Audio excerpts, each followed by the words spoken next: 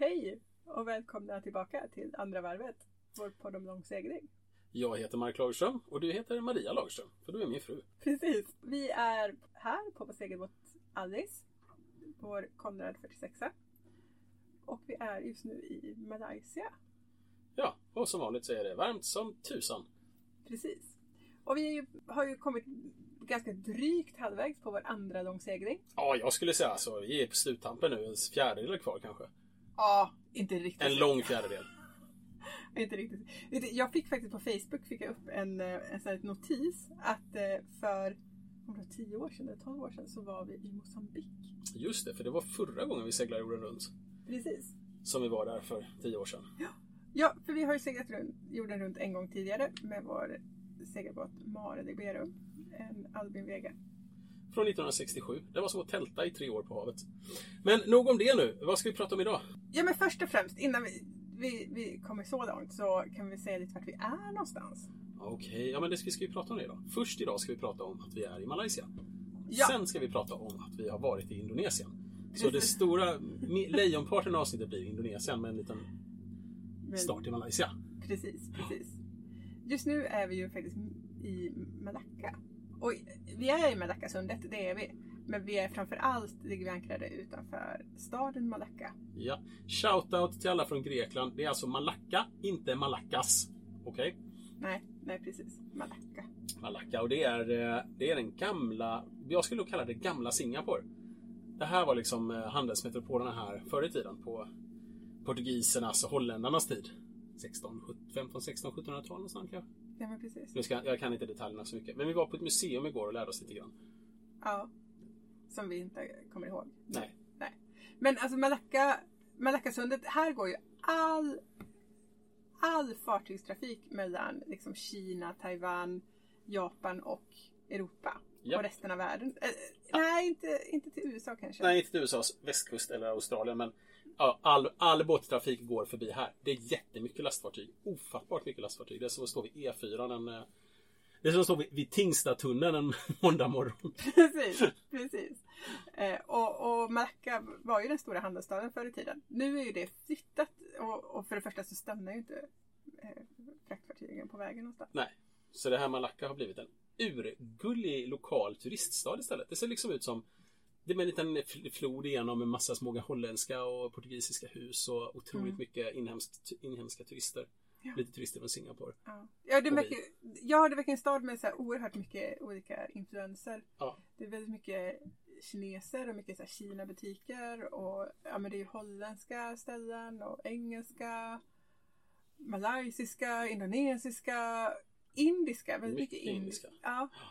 En smältdegel av olika kulturer som blandas och skapar en härlig soppa av jättegod mat.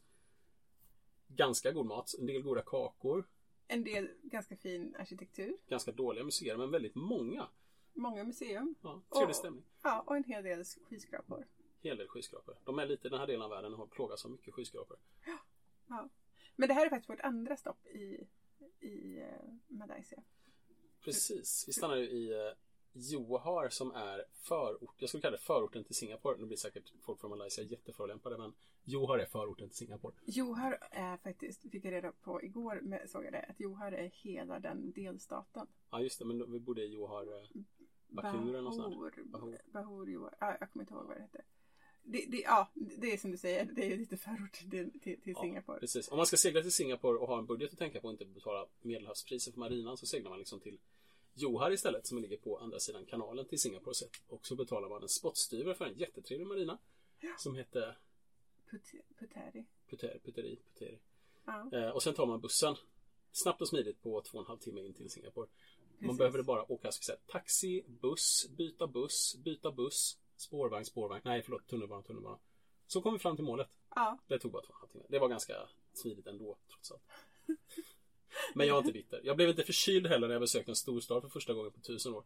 Jag är inte bitter för det heller. Nej. Det är så typiskt. Man kan, när man har ute och långseglat länge så har man aldrig varit så nära människor, så sitter man en hel dag på spårvagnar och bussar och annat. Då blir man förkyld. Precis. Men i kyrkan. Ja, men det är det. Ja, nej, men vi åkte i alla fall in till Singapore för vi var tvungna att göra det för att gå på svenska ambassaden. För att tjejerna var tvungna att förnya deras pass höll på att gå ut. Oh. För det är ju så att numera, när vi var små så var ju pass giltiga i 10 år och barnpass giltiga i 5 år. Men nu för tiden så är ju vuxenpass giltiga i 5 år och barnpass just 3 år. Har 3 år. Men det som är så irriterande är att passen måste ju alltid ha 6 månader kvar. Ja. Pass är ju inte giltiga i 3 år för barn. De är giltiga i 2,5 år. Precis. Ja, och det här nu när vi åker in i Thailand som är vårt nästa land så kommer faktiskt deras pass inte vara riktigt. Precis, så vi smugglar in våra barn i Thailand. Ja, vi får göra det. Det där syns det säkert. Det brukar jag göra det. Ja, jag tror det.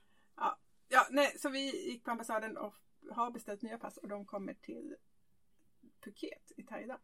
Precis. Så vi ska plocka upp dem där. Så om ni seglar runt jorden med barn på ett 3-årsschema så är det utmärkt att skaffa nya pass i Singapore.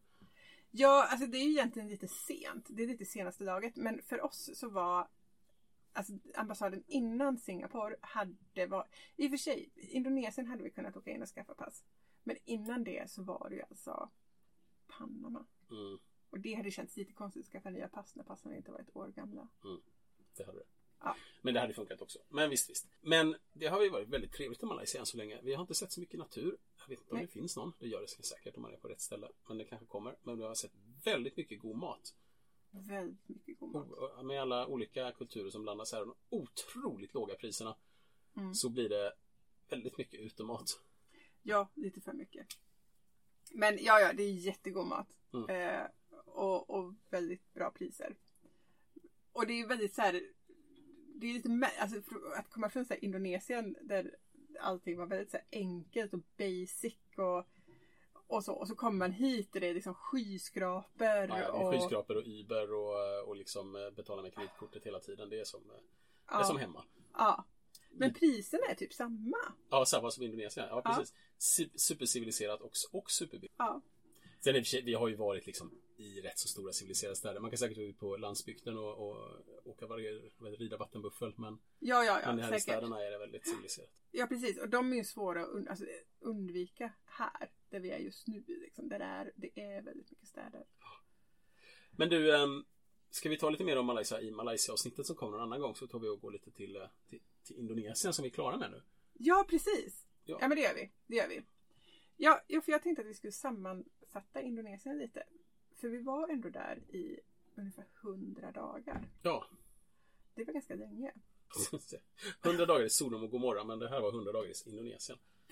Precis. Och men jag hade inte så mycket förväntningar liksom, innan vi åkte till Indonesien. Jag såg det nog mer sådär att det var ingenting som jag såg fram emot specifikt. Nej, jag tänkte lite fattigt och smutsigt mest. Ja, och lite men inget speciellt. Jag tänkte såhär, vi kan säkert hitta lite fina ställen och lite sådär.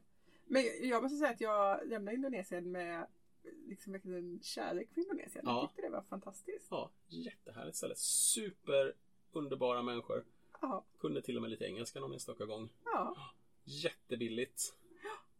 Enkelt att resa i, bortsett från byråkratin då när man ska checka in och ut.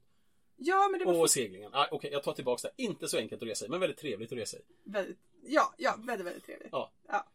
Land var enkelt, men vattnet kanske var lite krångligare. Ja, precis. Ja, nej, för om man säger så här, det här med byråkratin, så måste jag säga, det var lite krångligt. Men jag hade ju hört skräckhistorier innan vi åkte hit, liksom, att det skulle vara hur krångligt som helst. Och att de skulle vara sura och griniga och vilja ha mutor och det skulle liksom det skulle vara som byråkrati vid varje stopp och jag hade hört skräckhistorier. Så var det absolut inte. Det var ganska enkelt faktiskt. Det som är att eftersom vi var i Indonesien mer än 90 dagar så var vi tvungna att skaffa ett visa innan vi kom fram. Och det kostade ungefär, tror jag, knappt $200 per person. Och det gjorde man på online. Man var tvungen att ha en agent. Och vi hade balivisas.com. Jag tror att vi betalade ungefär lika mycket som alla andra betalade. Jag valde den agenten för att jag blev tipsad om den. Och de hade en oerhört enkel och bra hemsida. Så man kunde liksom, man bara fyllde i alla uppgifter, skicka in sina dokument och sen så betalade och sen så kom visarna på mejlen. Det var superenkelt. Själva den processen tog ungefär, den tog en vecka tror jag. Att få våra visum. Det var lite sådär. Men ungefär en vecka att få visumen. Sen var det en sak till man var tvungen att göra i förväg. Och det var att skicka in en tulldeklaration till tullmyndigheten. Den var lite mer komplicerad. Det kostar absolut ingenting. Du bara går in på tullens hemsida och sen så ska du fylla i en väldans massa uppgifter.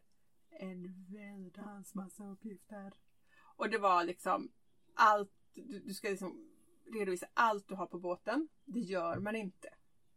Men det står lite att man ska göra det. Men det står så här, vad har du för elektronik? Exempelvis datorer, paddor och telefoner. Ja, men då skriver du att du har 2 datorer, 2 paddor och 2 telefoner. Du skriver inte mer. Du frågar liksom inte vilken typ av elektronik vill du veta mer. Utan du skriver bara vad de liksom exemplifierar. Så då kommer du igenom den processen också ganska enkelt. Men det är viktigt att man gör det här innan. Tulldeklaration och visa för just Indonesien. Detta är de få länder i världen som vi behöver visa innan. Men det är ju varför vi stannar så länge. Ett av de få länder vi stannar på i alla fall. Ja, det vi behöver visa. Ja, jag kan inte svara för alla länder. Undrar vi har blivit ovän med dem? Nej, men jag tror bara att det är för att vi ska stanna så länge. Okej. Hade vi bara stannat i 90 dagar så hade det inte varit några problem. Okay. Och vi visste ju inte exakt hur länge vi skulle stanna. Nej. Så det var lite därför. Det måste man skaffa innan. Sen så, vi checkar ju in i Sorong. Precis, nordöstra Indonesien på gränsen till, det ligger ju faktiskt på Papua. Papua. Ja. Den stora ön. Ja. Jag tror jag pratade ganska mycket om Sorong och den fina nationalparken som heter Ayampat utanför där. Precis. Nej, men vi åkte Sorong. Där fanns det en liten marina som vi faktiskt la oss i. Ja. När vi kom dit. Ja. Det var Helens Marina. Det jag hade hört var att det var, och det såg ut för det blåste en del i Sorong, så att man kunde ligga för ankar utanför staden, men det hade nog varit ganska gungigt. Ja, det kostar inte så mycket med marinan. Det var rätt konstigt i och för sig. Ja, precis. Men det var inte så dyrt. Nej. Och fördelen med att ligga i marinan så var ju också att marinaägaren faktiskt var beredd att hjälpa till lite om det hade varit något strul med incheckningen. Ja, det slog mig just att vi träffade 3 danska charterbåtar som hade fått sina utombordare stulna när de ankrade utanför Sorong. Ja. Tidigare samma år. Så det kanske kunde vara en anledning att använda Helen Marina. När ni kommer in där så kommer ni inse att marinan är i själva verket en del av en gigantisk sånt här, vad heter det? Resortprojekt med en otrolig poolanläggning. Och allting i stort sett har kursat och bara ligger liksom i halvbyggda multnande högar. Nej, det var det inte. Nej, men det var lite överväxt och det var såna stora svanar som man kunde liksom sitta i. Trampbåtssvanar som bara stod så här i träskhål i marken. Man anar att det hade varit en pool där någon gång i tiden. Ja, precis. Ja, det var en del andra roligheter där. Men praktiskt ställe om man ska vara i så. Ja, precis. Och de hade en gigantisk pool precis bredvid. Ja. Som barnen älskade. Och de hade faktiskt en 50 meters, en Olympic size pool var faktiskt öppen. Ja. Så då var det så 3-4 stycken till som var fyllda med ankdammar. Ja, nej, så det gillar ju barnen. Ja, nej men så vi åkte in dit och sen så började vi kom ju på en fredag och det är ju inte så här superbra. För det är en sak som är lite svårt med Indonesien. Det är att veta när de har öppet och när de har stängt på olika myndigheter. Men nu har jag liksom tolkat det att de har egentligen öppet måndag till fredag och stängt på helgen precis som vi har i västvärlden. Men på fredagar så har de fredagsbön för de är muslimer, de flesta av dem. Ja, då kör de lite längre. Då kör de lite längre lunch och fredagsbönen då, för den är ungefär vid 12 på fredagen. Och så att då tar allting lite längre tid. Ja. Och vi checkade in på en fredag. Så vi fick vänta lite extra på grund av den här fredagsbönen. Det är lite som när alla går hem från kontoret en timme tidigare på fredagar fast de har längre bönestund istället. Precis, precis. Men incheckningen gick jättebra. Det tog ungefär 1 dag. Alla var supertrevliga. Men tullarna var ju ombord på båten och sådär. Så det tog lite tid. Men det gick ju supersmidigt. Så det var väl Sorong och incheckningen. Det gick supersmidigt. Vi kan ta utcheckningen på en gång. Och hela liksom, det administrativa. Ja, jag zonar ut lite grann och blir lite blank i ögonen här. Och... Ja, men precis. För sen så är det, eftersom vi hade då ett 60 plus 60 plus 60 dagars visa. Vilket betyder att vi fick 60 dagar direkt. Och sen så fick vi kunde vi förnya det 2 gånger då och få 60 dagar till. Den här processen, det är bara att leta rätt på ett immigrationskontor. Och det står på Noonsite vart de finns. Och det är bara fråga i marinerna när man kommer. Eller fråga liksom så får du reda på om det finns ett immigrationskontor. Där förlänger du den här visan. Du behöver ett brev från din agent. Vilket i vår fall var då Bali visas. Så det måste man få innan, men det går väldigt fort. Det får du på en dag. Och sen så får du då ditt visa. Och det tar mellan 1 dygn till ungefär en vecka. Det vi gjorde i Wakatobi, det gick det över natten. Så fick vi vårt visa. Eller vår förlängning då till 60 dagar till. Det kostar också ungefär $200. Eller mellan 100 och $200 per person. Så det blir lite pengar för de här visarna. Vi förlängde bara en gång. Man kan förlänga ytterligare en gång. Men det är samma process en gång till då. Du bara går till immigrationskontoret och så fyller du lite papper. Och sen så lämnar du lite papper till dem. Och framförallt det här sponsorbrevet då. Som du har fått från din agent. Och sen så får du det. Utöver det så behöver man faktiskt inte göra någonting annat. Förr i tiden var man tvungen att liksom besöka hamnkaptenen i alla liksom nya hamnar man kom till. Det är borta. Den regeln finns inte längre. Man ska inte göra det. En del seglare gör det ändå. En del seglare med olika typer av rallyn där arrangörerna tycker att man ska göra det här. Det ska man inte. Så man behöver inte göra någonting. Var det inte så att det stod det på tullmyndighetens hemsida till och med eller något sånt? Det står på tullmyndighetens hemsida att man inte man behöver bara besöka hamnkaptenen när man checkar in och när man checkar ut. Ja, jag vet att du har stått och pekat på det här på internet för någon. Ja, jag har pekat för väldigt många människor att så här är det. Ja. Vi checkade ut i Belitung. Det tog också ungefär en dag. För då måste du liksom tillbaka till alla myndigheter. Du ska till liksom immigrationen, tullen, hälsomyndigheten. Ja, och sen ska de här tullmyndigheten vill ju komma ut och titta på båten också. En gång till. Så det tog också ungefär ett dygn att checka ut. Ja. Men det var också väldigt smidigt. Det var liksom, alla har varit supertrevliga, superhjälpsamma. Det tar lite tid, men det är inga bekymmer liksom. Som jag tror att det har varit förr i tiden. Nej, tydligen i Sorong pratade jag med någon gammal seglare där som lastfartygen undvek ju den staden förut för att de var så otroligt korrupta incheckningsmyndigheterna. Så det är liksom inte att köra lastfartyg till Sorong för man fick muta alldeles för mycket för att det skulle vara rimligt. Ja, men så är det inte nu för tiden. Nej, så är det inte. Nej. Det är så. Inte där. Nej. Så det var i alla fall, det har varit liksom hela byråkratin egentligen i hela Indonesien.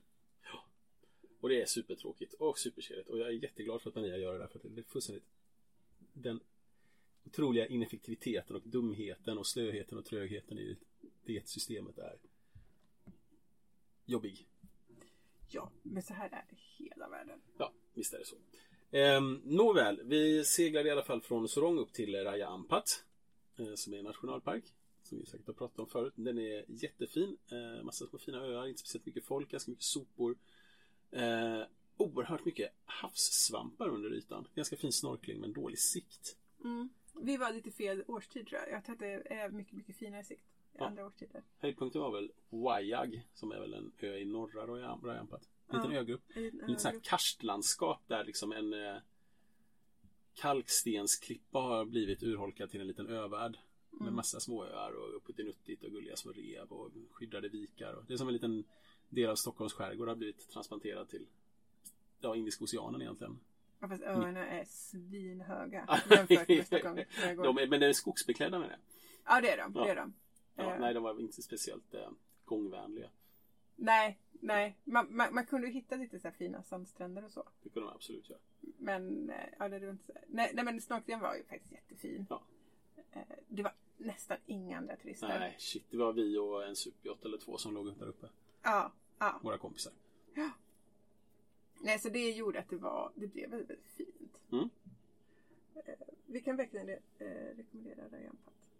Däremot fick vi reda på efteråt att det finns ganska mycket krokodiler där. Ja, det var bra att vi fick reda på det efteråt. Ja. Annars hade det inte varit lika roligt att snorkla. Det är ju uppenbarligen en annan turist som går åt med jämna mellanrum.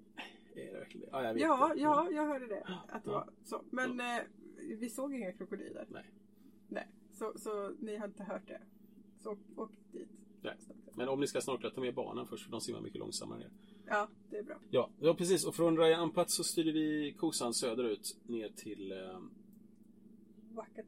Wakatobi som var supermysigt litet ställe. Det är bara en pytteliten marina på en liten ö mitt i ingenstans. Rätt menlöst ställe. Ligger väl en boel. Vad kan det? Hur många människor bor på Wakatobi? I Wakatobi? 100 000? Miljoner? Ja, 100 000 kanske. Ja. I princip så hade de en väldigt billig gratis marina. Och en väldigt trevlig marknad precis där bryggan slutade så började en stor grönsak, fisk och snaskmarknad. Allt utan kött, va? Ja.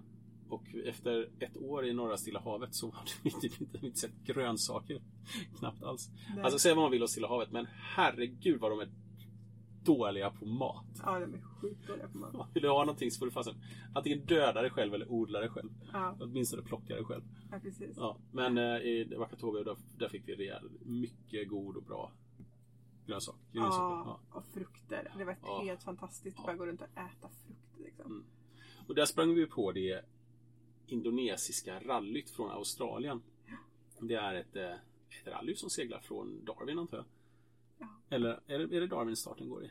Jag tror att det är Darwin. Och sen seglar de upp till Singapore, nästan Singapore. Batam, som är liksom sista utcheckningshamnen i Indonesien innan Singapore. Precis. 50 båtar med, 500 stopp på vägen. Verkar det vara ett riktigt jäkla sjöslag. Det var en del gubbar jag såg som aldrig var nyktra någonsin. Nej. Folk krockade med vad som helst. Det kändes som det inte gick en dag utan att någon inte körde upp på något rev eller majade ner någon fiskebåt eller... Ja, och alla var ovänner med alla också. Ja. Det var ganska kul att träffa dem. Ja, det var det. Ja, det var det. Men jag tror inte jag hörde ytterst få var positiva till rallyt i sig. Ja. Men alla var med och betalade och seglade liksom med i gruppen. Men det var mycket negativa känslor där. Ja, det var det. Det var väldigt mycket negativa känslor. Nej, för jag tror att det var så här att, för när vi seglade förra gången, då seglade inte vi via Indonesien överhuvudtaget med Mare för 10-12 år sedan. Nej. Men då, de som seglade via Indonesien, de flesta av dem var med i de här rallysarna för att incheckningsproceduren var så krånglig. Och sen har jag för mig också att det var jättekrångligt att köpa diesel. Ja, det var något knasigt med att man köpa diesel. Jag tror att det är subventionerat på något vis. Och då skulle man ha massa godkännanden för att få tanka på något vis. Precis. Så, och då så växte de här rallyserna väldigt stora för att de hjälpte till med allt det här. Och nu finns rallyserna kvar. Och det är ju en social grej. Är det ju. Men förutom det så är det ju inte så himla stor nytta med dem längre. Nej, det är lite som charterturism. Om du inte vill bara fundera på var du ska segla någonstans, utan bara följ med på charterplanet och buss eller charterbussen och så åker den dit du vill. Och så parkerar du där och så går du på restauranger och dricker öl och så åker du till nästa marina eller trygga ankarplats tillsammans med alla andra och parkerar där och dricker öl med alla andra. Ja, precis. Det är väldigt praktiskt om man inte vill ha några äventyr och sådana läskigheter. Ja, nej men det är väl liksom, jag tycker folk faktiskt kunde vara lite modigare. Nästan alla vi träffar i hela Indonesien seglar det jäkla rallyt ju. Ja, det är väldigt, väldigt populärt. Enormt många gör det. Och det som händer är ju liksom att om man inte är på samma ställe som rallyt är, då är man ensam. Ja. Oftast. Och det har ju varit så här fantastiskt härligt på sina ställen liksom.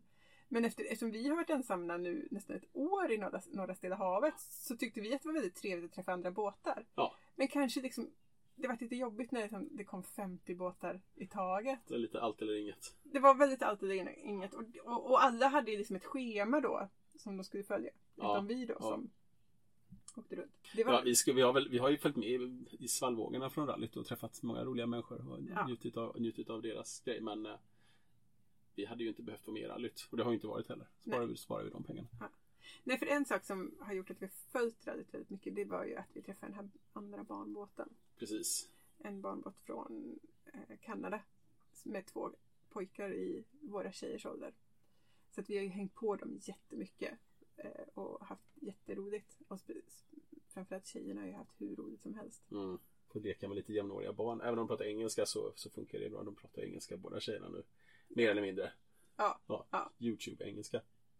Oh my god! Oh my god! Ja, precis. Ja. Men hur som helst, det var Wakatobi och rallyt som vi träffade första gången där.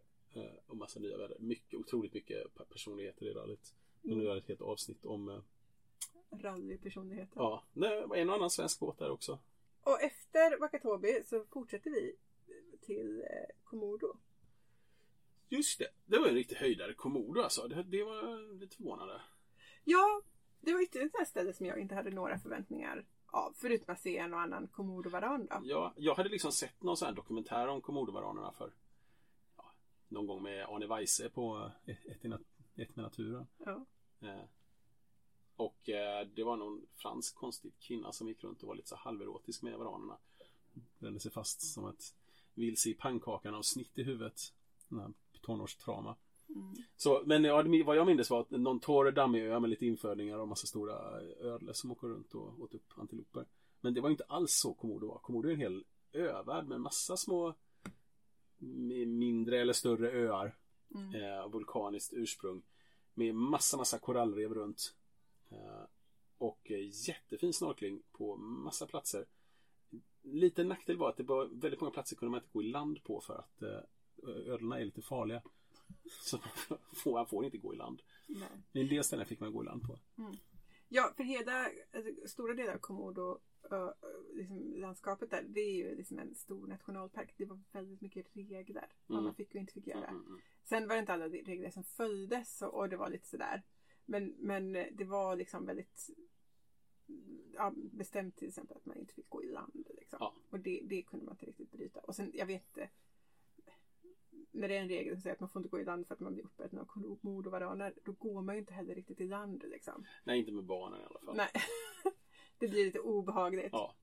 Men och sen fanns det ju en stor charterflotta där som gör en så här 3 dagars flyg in från Bali, åka ut på en båt 3 dagar i Komodo och snorkla och dyk och sen flyga tillbaka till Bali, utflykter. Det var en ganska trevlig grej. Man kanske ska hålla sig lite borta från den flottan. De körde liksom ungefär samma platser hela tiden. Och det kunde ligga 50 fartyg vid samma rev. Om man höll sig liksom en sjömil bort från dem så hade du fortfarande samma rev men inga människor. Ja, precis. De var ju så här, för det var ju väldigt turistigt i Komodo, men det var också väldigt enkelt att undvika turisterna. Ja, det syns på rätt långt håll vad alla var. Ja, för alla var ju verkligen på samma ställe. Ja, så la vi en bit därifrån så fick vi njuta av snorkla med en massa mantor, jättefina rev, trevligt klimat, nära till stora stan i Komodo så man kunde åka in och fylla på grönsaker och kött och sånt där. Labuan Bajo, ja, precis. Ja, men precis. Ja, för mantarockerna var ju helt fantastiska. Det var ju riktigt stora mantarocker. Jäklar, de var välväxta där. Ja. Riktigt fläskiga. Det som var lite roligt var ju när man hoppade i vattnet i Komodo så kunde ju det, antingen så var det liksom väldigt varmt eller så var det svinkallt. Ja, det ligger jag tror att det kommer liksom kallt vatten från söder om Indonesien och varmt vatten från norr om Indonesien. De krockar lite i Komodo så att det var, och så värms ytvattnet upp över reven och sådär. Så det var väldiga temperaturskillnader. Enorma temperaturskillnader. Lite som man skrek så här. Ja, precis. Och sen så var det också så här att ibland var det jättefin sikt och jättefint. Och sen så nästa sekund så kunde det vara supergrumligt och massa så här, lite så här stingiga små grejer i vattnet liksom. Ja, det är någonting som jag har upplevt lite här och var genom världen. Särskilt när vattnet blir lite väldigt varmt och så här ytvatten som har letat på revet. Det är som det växer till lite sådär någonstans mitt emellan plankton och maneter i storleksmässigt. Som sticks bra intensivt ibland. Det är som ett nålstick så här. Inte så man skriker still. Aj! Så blir det inte mer än det. Men när det blir många sådana då simmar man runt och bara aj. Ja, det är lite samma.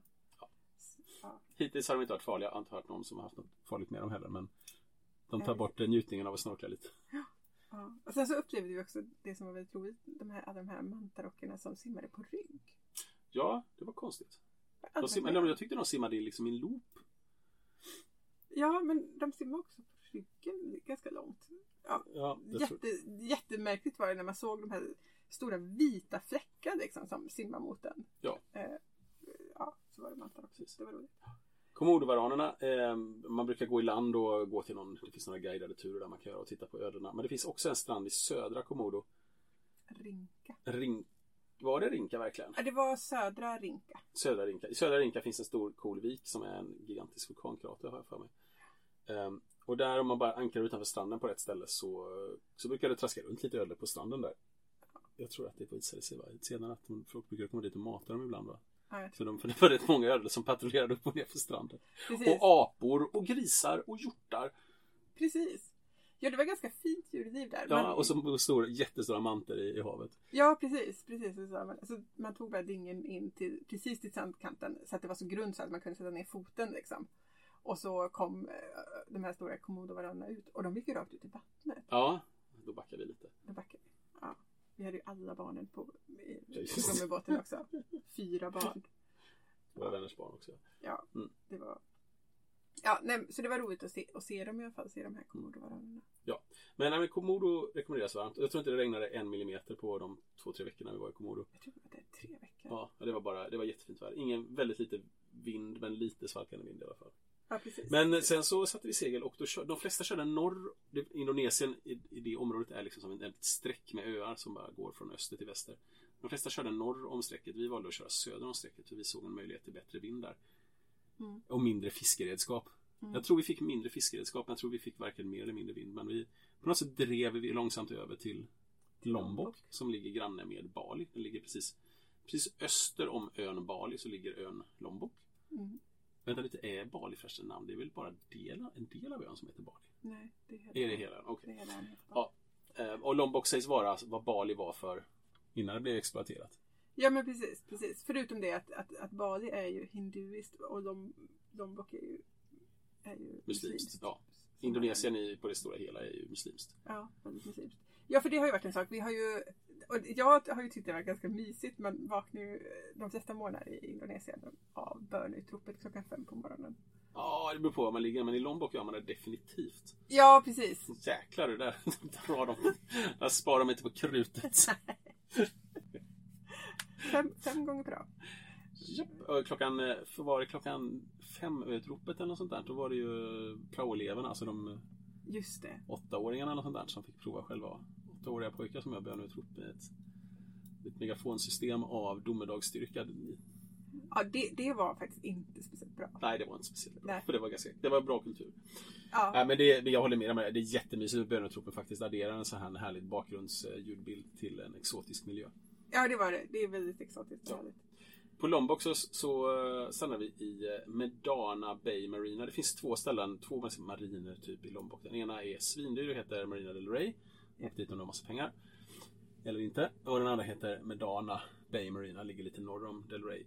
Och den är svinbillig. Och har inga brygger egentligen. Men du kan ankra fint där. Och så finns det liksom en trevlig restaurang och bar och lite faciliteter. Och man kan lyfta båten. Man har ganska bra lyftmöjligheter. Du kan lyfta katamaraner och andra båtar också. Till exempel skonare som Alice, våran båt. Så vi lyfte Alice eftersom vi som vanligt är på att sjunka. Och jag hade henne på land i 2 veckor och plastade.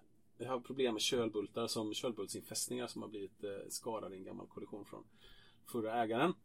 Och vi har inte lyckats lösa det här på ett riktigt bra sätt. Så vi plastade in hela jämmerhandskölen istället och en bra bit upp på skrovet. Så nu har vi ett rejält förstärkt skrov i den känsliga delen, det vill säga den plastade delen av kölen. Och dessutom en metallköl som är helt inplastad. Och nu är det jäkligt torrt i kölsvinet. Ja, det är så skönt. Ja, vi sjunker inte längre. Nej. Superbra. Nej, är det helt fantastiskt. Ja, men det var, vad ska man säga, alltså Medana Bay Marina, de har ju bra faciliteter för att lyfta båten. De har bra priser. Ja. Och Ja, nej, fortsätt du. Nej, sorry. Nej, och de har arbetskraft som man kan hyra in till väldigt bra priser. 300 000 lokala pengar. Vad heter det? Jag har glömt vad valutan heter. Rupee, indonesiska rupee. 300 000 rupees per dag. Det är 250 kronor per dag. Om man vill hyra in en gubbe och hjälpa en att måla bottenfärg. Ja, eller plasta. Eller plasta. Ja, de kan lite, men jag ska också säga de har stora luckor i kunskapen, personalen. Ja, det är ganska nytt ställe det här, tror jag. Jag tror att det är ganska nytt att de liksom lyfter båtar och så. Så att och som sagt, de har billiga priser. Ja, de har billiga priser, men de är nog vana att jobba liksom med indonesiska fiskebåtar. Så att jag skulle inte rekommendera att göra några komplexa jobb där. Men om det handlar om att lyfta och måla bottenfärg eller... Skrapa, putsa, städa. Ja, precis. Sånt är jättebra liksom. Och de är väldigt trevliga. Väldigt trevliga. Jättetrevliga gubbar. Ja. Arbetstempot kanske inte var superhögt. Nej. Särskilt inte om det var oövervakat. Men vi kom på att om man satte en liten bonus så här, att om det här projektet är avslutat i tid så blir det en bonus. Då gick det mycket, mycket fortare. Ja, precis. Medan vi var där så hyrde vi rum och bodde på hotell i 2 veckor. Det var annorlunda att sova i en riktig hotellsäng. Och sen så, vi gjorde inte så där himla mycket. Jag hade en liten kul sak som jag brukar göra till lunchen när man käkat på restaurangen. Alla restaurangerna som fanns i grannskapet, vilket var 2 kanske, så började jag med att bara gå runt till på alla små gator och hitta alla små liksom, lokala ställen. Ofta sitter det någon tant vid 12-snåret som har liksom lagat någonting och säljer principen ur fönstret bara. Och så gick jag runt och köpte lite av alla och så bar jag hem mina plundringar till hela familjen. Och sen var det liksom ett äventyr om det var bara ren pepparspray i munnen. Det är så starkt som håller på att dö ibland. Eller lite matförgiftningar som kom flygande höger och vänster. Ja. Men det var billigt och det var spännande. Det var det mest lokala jag ätit det.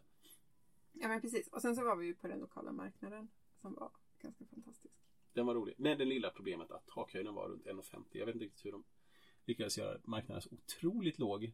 Nej. Takhöjden, det är som en vanligt svensk torgmarknad fast klär in den i plastsäckstak för att hindra solen att komma in. Och sen så sjunker allt ner i jorden 1,5 meter så det hamnar på 1,5 meters höjd. Så jag fick gå runt jag är 1,90 lång så jag fick liksom gå runt på knogarna in i marknaden till allas stora fröjd som jobbar där. Ja, de tyckte det var jätteroligt. Ja, och sen så var vi på djurparken också. Ja, det var ett roligt zoo. Det var liksom som ett vanligt svenskt zoo, men man fick gå runt och mata alla djuren. Ja, och klappa på många. Du kan tänka dig hur barnen tyckte det var roligt att mata och klappa elefanter. Ja, och miniflodhästar. Miniflodhästar. De var så mini-bebisflodhästar fick man klappa. Det var gulligt. Ja, och jag är lite fortfarande, jag mår lite dåligt av hur mycket mysen gillade den här jättestora boaormen. Hon gick igång på den. Hon gick igång på boaormen. Ja. Och alla fåglarna. Ja. Men det var ett zoo i alla fall man kan gå på där. Det var väl trevligt. Men annars så var vi inne i stan också. Alltså Lombok vi var mest liksom på hotellet och i marinan och jobbade. Och det kom ganska nära människorna där eftersom jag hyrde in 2 gubbar som hjälpte mig att jobba. Och återigen måste jag säga, Indonesien är hemskt. Hemskt trevliga, hemskt ödmjuka. Skönt samhälle. De får liksom att funka med en liten smältdegel av religioner och kulturer och svår fattigdom, men att den då liksom kanske blir bättre. Alltså de är inte svår fattigdom. De har Nej, inte inte svår pengar. Fattigdom, precis. De har bara för lite pengar. Vanlig fattigdom. Ja, men precis. Men det var ingen som svalt. Nej. De har mat och lite så här grundläggande sjukvård och allting sånt liksom. Men inte så mycket mer. Ja, och som vanligt så var det för jäkla varmt. Ja, alltså, jag jobbade så mycket inne i båten som stod på land i solen. Alltså jag kan inte minnas vad jag gjorde under vissa så här timmar. Nej. Jag vet att jag brukade vara tvungen att avsluta arbetet då och då bara för att gå ut och ställa mig i skuggan en stund när jag liksom inte bara kunde stå en kvart och bara fundera på vad jag höll på med egentligen. Ja, precis. Ja, det var varmt. Ja, och sen men så sjösatte vi i alla fall och seglade 6 dygn. Just det. Upp till Belly Tung. Som var...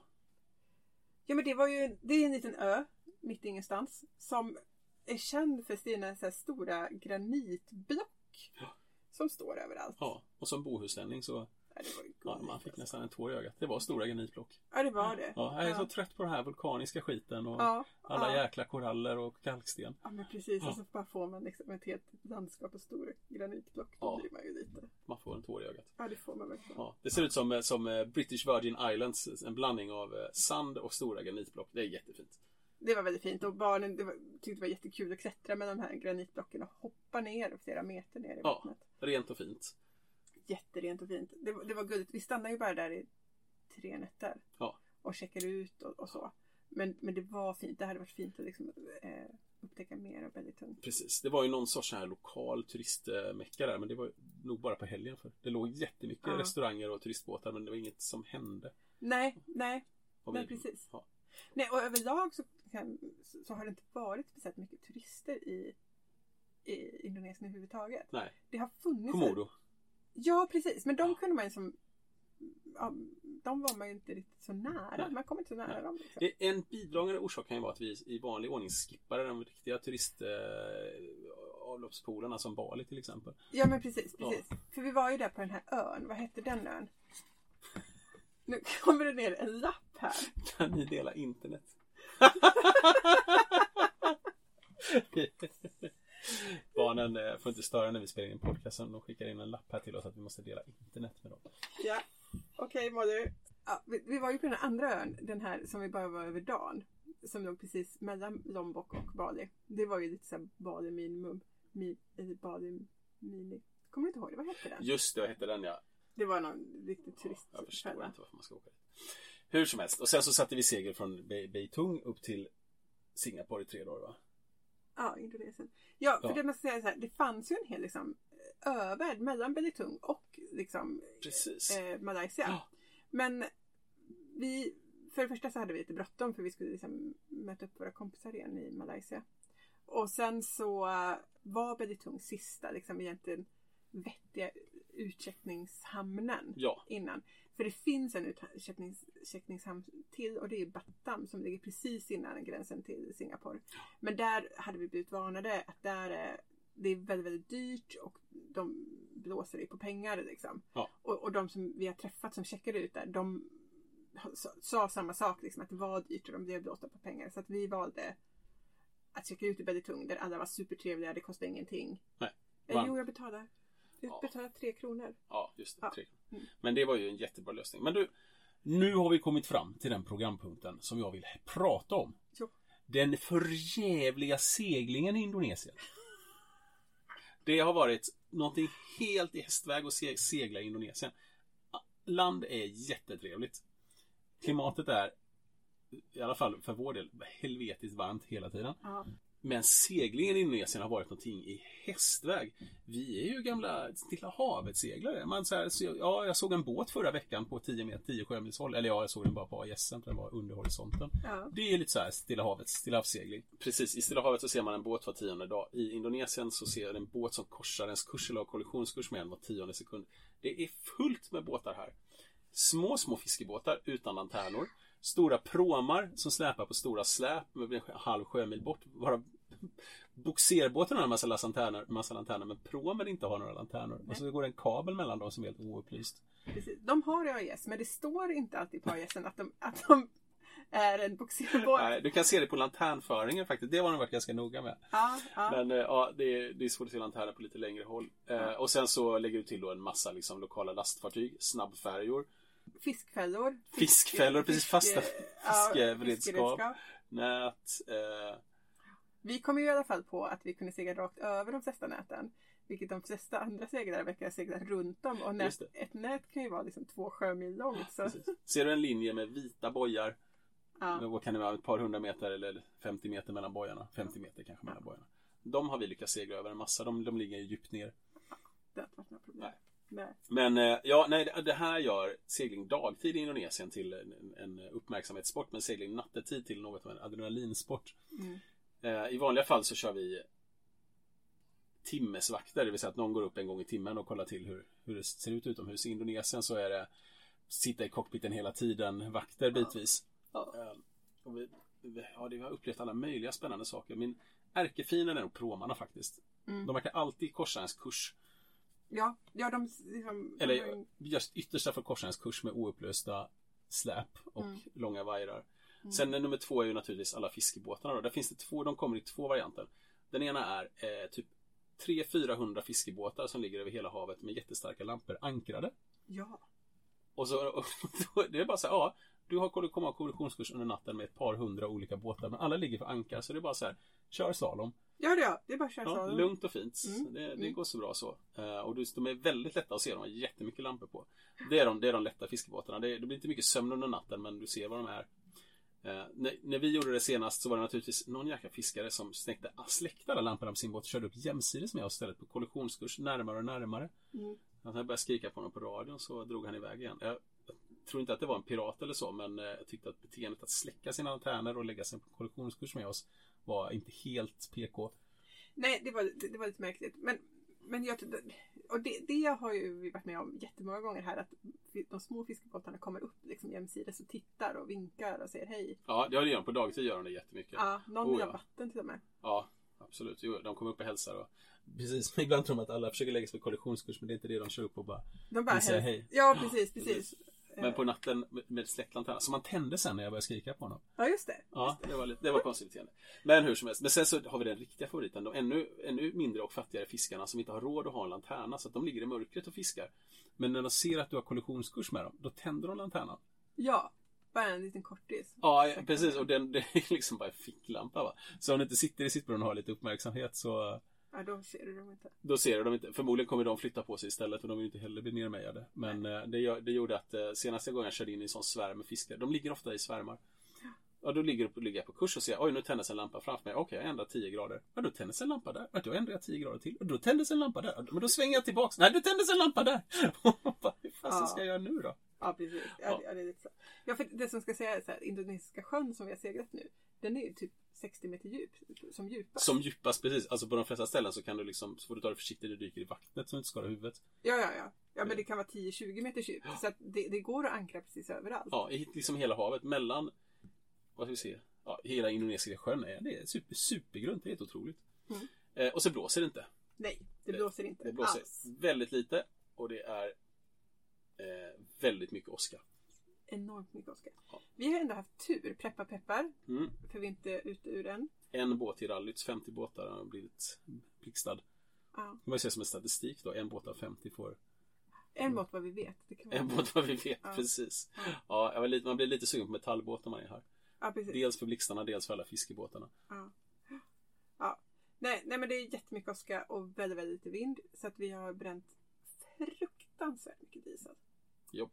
Mycket diesel, mycket långa vaksamma nätter. Men som sagt, ingen vind. Trots att det är väldigt läskigt med alla fartygen och så får man inte den här... Det är riktigt läskigt där det blåser för mycket och stora vågor. Ja. Det har det verkligen inte gjort. Nej, jag vet inte när det var liksom för mycket vind senast. Nej, jag kan inte minnas vad vind är för någonting. Vi har väl kanske seglat, av alla sjömän i Indonesien har vi kanske seglat en tredjedel. I början där hade vi lite vind någon gång. Ja. Men sen nu sista tiden har det inte varit vind på länge. Så. Och så på nätterna så sitter man där och kollar på fiskebåtsljus överallt. Tittar på åskan som alltid går i fjärran. Men det är nästan blixtar nästan alltid någonstans. Ja, det gör det. Utom där vi är. Ja, precis. Hittills. Ja, hittills. Vi har haft supertur med åskan. Ja. Sen regnade det ju inte på så här. Och vi var i Indonesien 100 dagar och regnade det nog inte på 90 av dem. Nej, sen regnade det jättemycket. Ja, men nu har vi kommit upp korsat i kvarten igen och vi är uppe i någon sorts regnar varje dag klimat igen. Ja, nu regnar det varje dag. Men det var väldigt torrt, väldigt, väldigt torrt och trevligt. Ja, det var det. Ja, nej, så sammanfattningen av det är väl att det blåser inte, vilket är lite dåligt. Och det är väldigt mycket fiskebåtar. Så att det är svårseglat i Indonesien. Men också väldigt, väldigt tryggt. Liksom. Vi har ju aldrig seglat med radar. Men jag skulle nog säga att radar är nog jättebra i Indonesien. Ja, det är nog väldigt, väldigt bra. Sen ska jag säga, om du har jättemycket tid så skulle man faktiskt kunna dagsegla genom hela Indonesien. I stort sett. Särskilt så man kan ankra precis var som helst. Men även liksom så här, om du ska in i en alltså du kan ankra vid land i stort sett varje kväll. Ja. I stort sett. Så att har du bara tid så kan du segla väldigt försiktigt. Ja, i alla fall den halvan som vi är i nu. Annars var det lite djupare faktiskt. I den östra halvan, där var det djupare. Ja, det var lite djupare. Ja. Det var det. Men precis som du säger, Maria, det är riktigt dagsseglingsland. Man skulle nog kunna segla hela Indonesien utan att vara uppe en enda natt. Men då är det långsamt. Då går det långsamt. Väldigt, väldigt långsamt. Ja, det är så. Vi kör som vanligt när vi seglar här. Vi puttrar runt i 5 knop liksom. Det har inte varit några problem att undvika alla fiskebåtar och sånt där. Det är bara att man kan inte ligga och sova. Nej, precis. Så att det blir ju inga så här... Ja, vi hade ju en 6 dagars segling liksom. Och då kommer man ändå in i någon typ av lunk liksom på 6 dagar. Men man blir lite trött för det är väldigt... Man får ha en ganska uppmärksam vakt liksom hela tiden. Så det är lite slitsamt så. Ja, inte krockat med någon, inte fastnat i några nät. Men nej. Det var en gubbe i rallyt som prejade ner en fiskebåt. Just det. Så den sjönk. Ja. Och våra vänner på en annan båt, de fick hjälp att trassa ut ett lät ur propellen. Ja. Och lite sånt där. Och sen så är det alla människor som har gått på grund överallt här. Men det är väl mer en form av... Jag vet inte riktigt hur man går på grund. Ja. Men du, jag tänkte att vi skulle ta så här höjdpunkter och lågpunkter innan. Och nu... Gjorde vi inte det? Nej. Nu pratar vi om väder. Men det är ju lite av en... Vi börjar med lågpunkter för det är så tråkigt att sluta med det. Och vädret har vi varit både lite låg... Det är väl en lågpunkt liksom. Nej.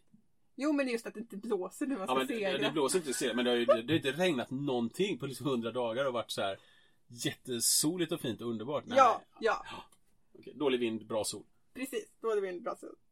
Vad är mer? Det är väldigt skräpigt på sina ställen. Det är en annan lågpunkt.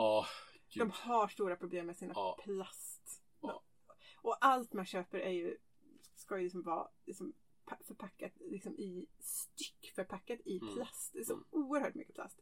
Och vi har ju ändå läst att den mesta plasten kommer från Filippinerna, för där är det ännu värre. Ja. Men det är pressigt nordöstra Rayanpat var väldigt skrämmande skräpigt. Har du något mer? Jag tror det är höjd- och lågpunkter. Det var lågpunkter här. Har du något mer lågpunkt? Lågpunkt? Nej, jag tyckte priserna, väldigt bra prisläge. Väldigt bra shopping, goda grönsaker. Det är höjdpunkt. Ja, det var lågpunkterna. Ja. Jaha. Jag kan inte läsa nämligen. Jag skrivit. Jo, men det var väldigt dåligt. Alltså det finns ju fina nationalparker och fin natur, men det är också ganska skräpigt. Liksom, man får aktivt söka upp fina naturupplevelser för att annars så är det inte så fint. Nej, men precis. För det är inga storstäder i Indonesien som det är här uppe i Malaysia. Men det är ju människor som bor överallt. Ja, så du är ju inte ensam någonstans. Det finns inte de här...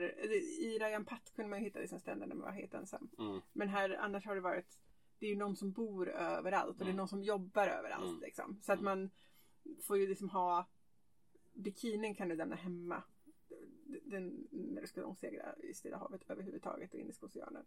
Men du kan inte gå runt i bikini. Du kan liksom inte slänga dig ut från båten och bada naken på morgonen. Det går inte. Det är för mycket människor. Det är det. Och det är väldigt varmt. Och det är ju bra. Men det är också väldigt, ja, det är väldigt varmt. Alltså ofattbart varmt. Nästan jämt. Vi är ju på ekvatorn. Som vanligt. Ja, det var det. Men nu tar vi höjdpunkter för det är mycket roligare. Och då är det ju framförallt de fina marknaderna. Och alla frukt och grönsaker. Ja, det har varit fantastiskt. Glada, hjälpsamma, trevliga människor. Ja, men helt fantastiska människor. Och så här öppna och... För man... Ja, eftersom vi alltid som vanligt undviker alla turistfällorna så är ju folk skitglada att se oss ofta. Ja. De har massa bilder på oss och ska klappa barnen. Och... Oj. Ja, alltså...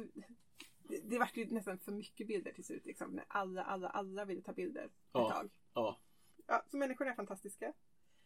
Fin snorkling har jag sagt. Men det var ju det i Rayanpat. Ganska fin Rayanpat och jättefin i Komodo. Ja, precis. På sina ställen är det helt fantastiskt. För men det är ju den här smältdegen av liv som finns här. Som bara... Ja, men just det, på minussidan där. Ingen fisk. Nej. Helt omöjligt att fiska i Indonesien. Det är alla har ätit upp allting här.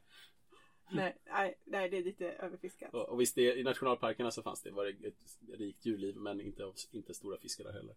Nej, precis. Men alltså bara olika sorters clownfiskar.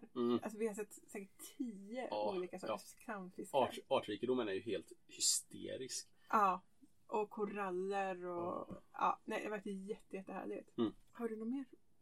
Ja, du sa marknaden där. Priserna. Alltså en krona kommer man långt med i Indonesien. Ja, man kommer väldigt långt med det. Sen så på sina ställen har det varit ganska svårt att få tag i så här västländsk mat. Alltså, och allting från liksom torrmjölk till yoghurt går ju i stort sett inte. Men liksom all västländsk mat har varit liksom svår att få tag på. Ja, det kan vara svårt och dyrt att få tag på. Men österländsk mat är billigt. Ja, precis. Lokal mat. Och det är ju väldigt gott liksom. Ja. Det är väldigt mycket så här nasi goreng och mi goreng. Det är ju liksom det vi ätit allra mest. Ja. Tempe. Ja, lite lokal specialitet. Som, ska vi säga att det är som en blandning mellan en camembert och en tofu? Ja, det är ja. Det var ganska dåligt. Det är mer en tofu-aktigt, men det är liksom med små bitar i. För det är någon fermenterad sojaböna. Ja, det är gott i alla fall. Väldigt gott. De äter väldigt mycket vegetariskt. Ja. Ska man säga. lite kyckling. Ja, vi älskar ju bacon i den här familjen. Det är ju alltid en utmaning att få tag på i muslimska länder. Men man brukar kunna köpa ett paket i specialbutikerna för en 100-lapp sådär ungefär. Så man äter det med andakt. Ja, precis. Ja, för det är ju, men som sagt, allt västerländskt är svårt. Och framförallt alltså bacon. Och på sina ställen har det varit svårt att få tag i öl också. Ja. Du behöver liksom gå till en specialbutik ibland. Och det är ganska dyrt med ölen också. Det är 30 kronor för en burk. Något sånt där. Ja, precis. Men så man får liksom dricka iste och lemonad och äta mie-goreng liksom. Ja, och det är precis. supergott. Men du, ska vi ta runda av det här nu med en liten historia om den senaste ölen vi drack? Nej, den näst senaste ölen. Vi var på en himalayansk indisk restaurang i Malacca där vi är nu på lunchen. Och då hade de en öl som hette Niger. Niger. Inte Niger. Nej, Niger. Ja, Niger. Som jag köpte. Och det visade sig vara en 1,5 liters petflaska som var vatten i förut. Som var fylld med någon sorts mäsk. Det var nog hembränt. Nej, inte hembränt. Hembryggt, precis. Det mäsk blir ju hembränt när man väl har destillerat det. Det här var liksom innan destillationsprocessen. Ja, det var absolut destillerat. Som serverades på restaurangen. Det var så jäkla äckligt. Ja, det var svinäckligt. Ja. Men maten var ganska god. Det var indisk jättegod mat. Precis. Men Ja, och med det så rundar jag av och tackar så mycket för idag. Indonesien var en pärla. Ja, vi kan verkligen rekommendera Indonesien. Ja. Åk dit. Och på semester. Och på semester dit. Men undvik Bali. Ja. Vi har inte varit där. Men precis, men vi vet att det är dåligt i alla fall. Ja. Men det fanns, alltså jag tror att det fanns jättemycket så här olika turer. Man kunde åka till så här Rayan Pat och Komodo. Det är svinprisvärt. Verkligen.